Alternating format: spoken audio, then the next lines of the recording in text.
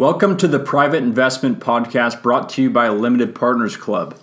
We bring together private sector investors to tackle subjects like wealth creation, capital preservation, and legacy.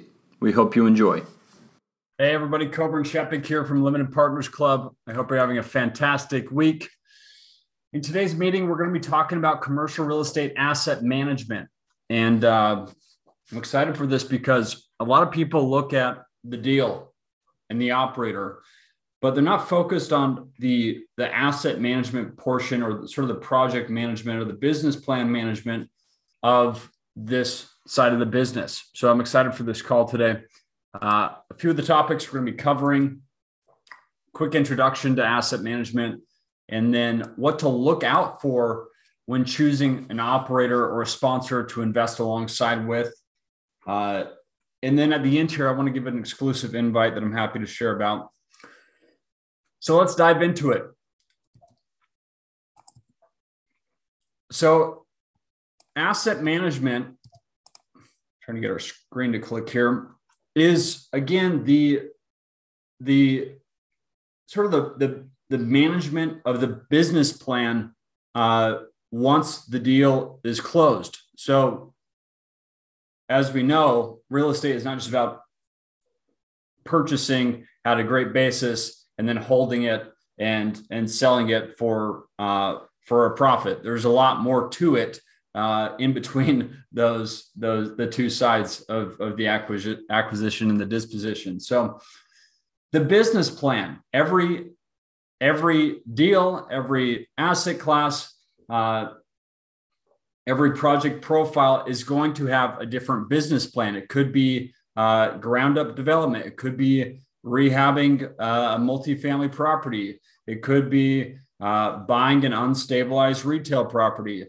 So all of these types of projects are going to have a different business plan.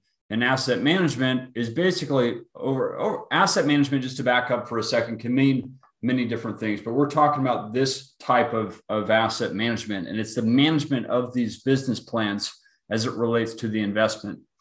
So depending on the business plan, the plan's going to have certain key events that need to occur in order to successfully execute the business plan.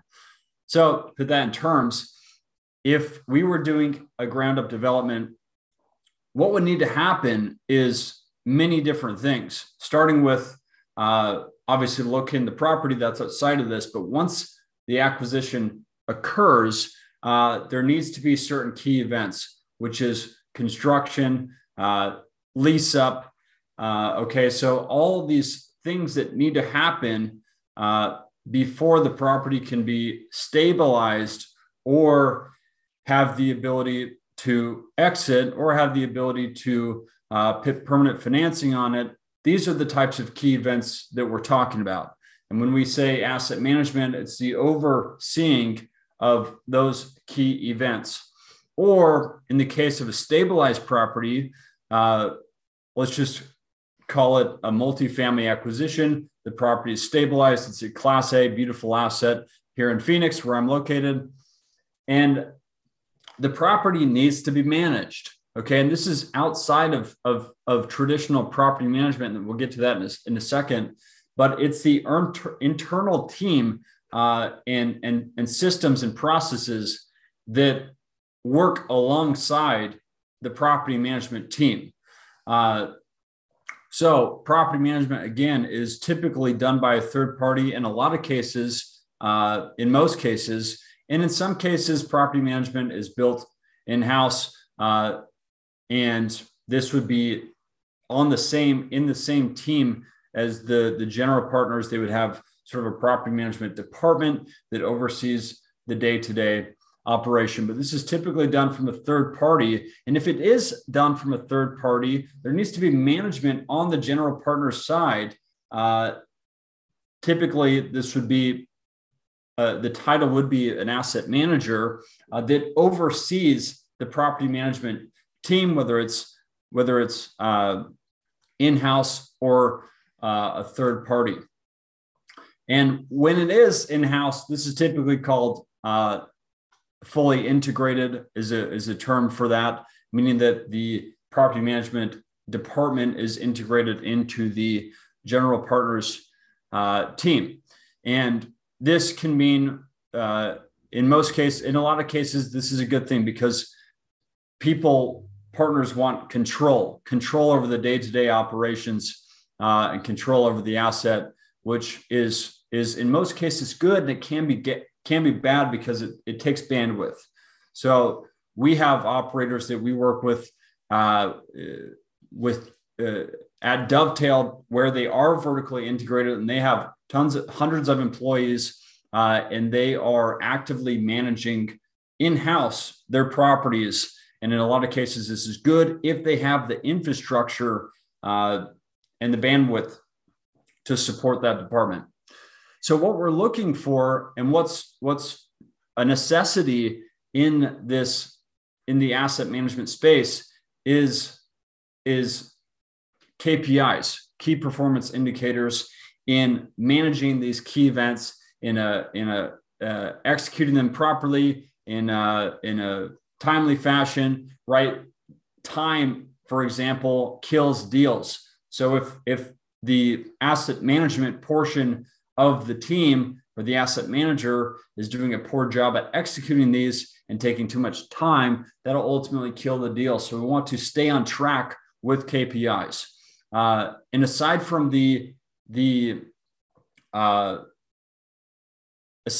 what happens after the acquisition to the exit, having the asset management team oversee these key events and hit certain benchmarks and milestones to reach the performance needed in order to have a successful exit strategy. This all ties together. So overall, asset management, to give a summary here, is the overseeing of the business plans and executing them accordingly. And a lot goes on here. Of course, it's based on the project. It's based on the business plan. It's based on managing the day-to-day, whether it's in-house property management or third-party property management. It's the overseeing of this entire category. So what's next is what to look out for when actually choosing an operator or a sponsor to invest alongside with. And again, it's the deal is what sells the investment, but to look deeper, we must look deeper at the operator, the track record, and how they're actually managing this asset. So what we want to see when investing alongside with a sponsor or an operator, number one is an audited track record. And we talk about this all the time because this is the most important thing. And this is what de-risks the investment, because we don't want to invest alongside operators that don't have a track record, that whether that means they've never been in this asset class before, they've never been in this market before. And what we want to look for is a solid, not on the back of a napkin track record, but a real audited track record of every deal, how they perform, what the numbers are. And we want to see them in this asset class, in this market, and they've had multiple successful exits. So there's a lot of newer operators and sponsors, just like in Anytime, but now specifically there's a lot of new operators that acquired properties, specifically multifamily, in the past few years. They might have several hundred or 1,000 units under management, but they haven't had that many dispositions. They haven't had that many exits yet. And because of the time that we're in and this economy that we're in, we're going to see a lot of distressed sellers, okay? Because they have not had a successful track record navigating these types of markets. So out of the track record, top of the line, the most important thing. What's next is dedicated personnel. So within the general partners, the GP team, this could be one person, it could be 3 people, or it could be a large company with a lot of employees that support those partners. But regardless, it doesn't really matter as long as the reason why some companies have more employees is because they're more integrated or vertically integrated, like we just mentioned, in the case of managing the construction and managing the property management.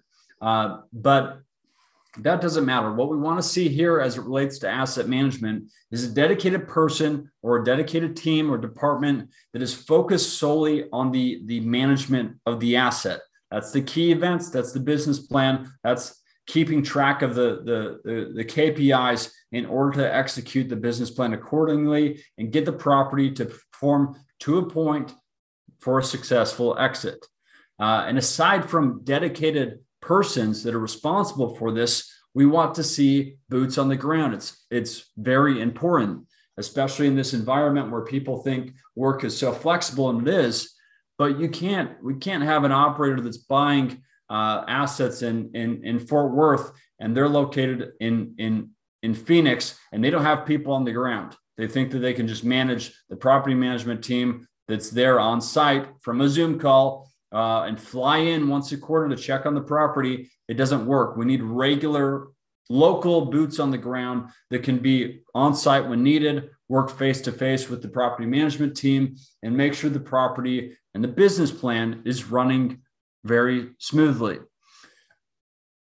And lastly, here is the management team. And this, again, in some cases, this is specifically property management team. And in some cases, again, this can be in-house, integrated into the GP's company, or it can be a third party, which is typical, but we want to know who the property management team is. Who is the company? What type of assets are they currently managing? How many units do they have under management? And more units doesn't always mean better, because they have to have the bandwidth and the infrastructure to support that.